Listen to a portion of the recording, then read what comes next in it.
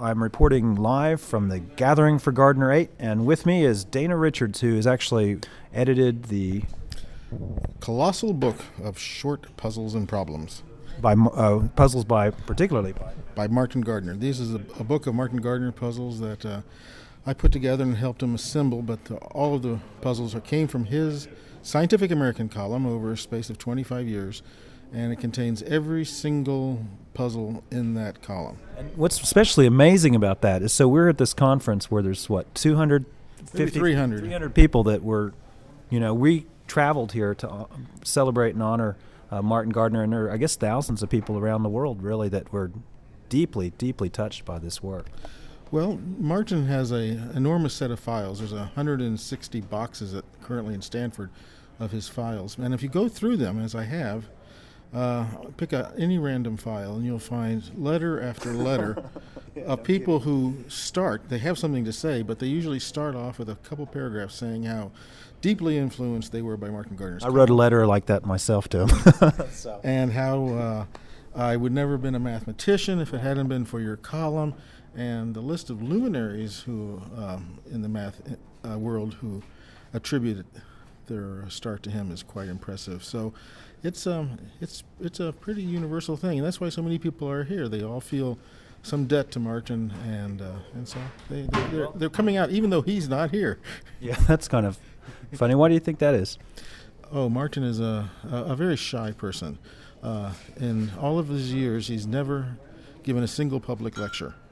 Though he's been invited many times. Because he's written vast amounts. He's very articulate in person. In fact, when you speak to him in person, the funny thing is he speaks in complete sentences, in the sense that he is very articulate, talks as if he were dictating to a machine. He's very, very clear speaker, thinks everything through, but it's not that hurdle that he has. It's that he is shy. Yeah. He's just a very shy person, and even though he's has ties to the magic world, he's never performed magic in public. Really? Yes. Yeah, I guess we have a lot of world famous mathematicians. I mean, mathematicians, but also magicians here. I didn't realize that his influence in the magic community was as important as. His influence in the magic community is enormous. I have a bibliography of things he's written. He has hundreds and hundreds and hundreds of tricks published since 1930 in various magic journals. Even longer than the math career. Much longer.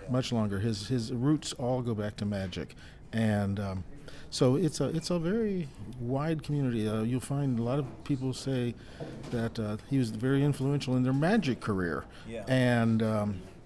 He never has specialized in large illusions or anything like that. He only does tricks that have some principle, not always mathematical principles, but often combinatorial principles, and that a mathematician would appreciate, even if you wouldn't want to label them mathematical principles. Let me just interject something for our local listeners. So Martin grew up in Tulsa, Oklahoma, which is just down the road from where this is, the radio station where this originates, and now lives in Norman. But I guess he lived most of the time in New York, but he's returned to just around in our neck of woods, which is quite a privilege. I know something about his biography, and I can say that he did grow up in Tulsa. Was born in Tulsa in 1914, and lived there until he went to college in 1932.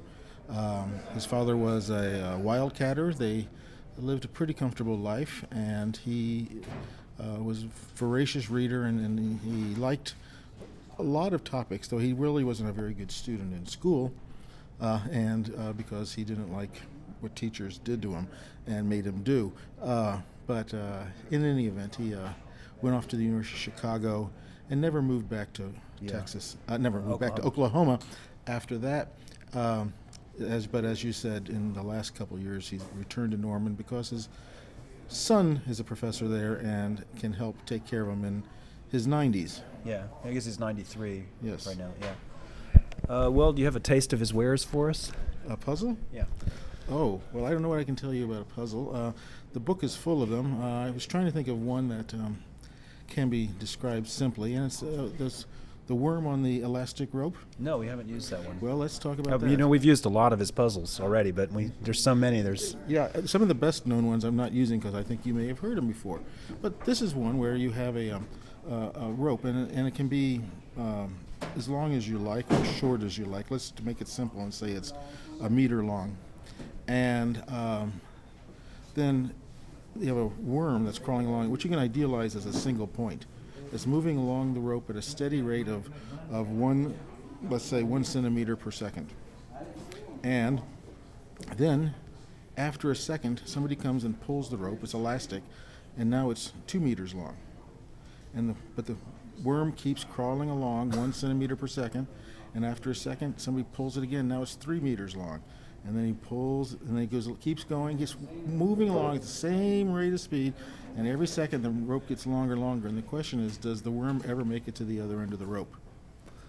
Why don't we come back next week and you'll tell us the answer? I'll tell you the answer next week. Okay, so I'm with Dana Richards, who, what's the exact title of the compilation again? The Colossal Book of Short Puzzles and Problems. It should be called the Colossal Book of Short Problems and Puzzles, but the editors thought better. Thank you very much.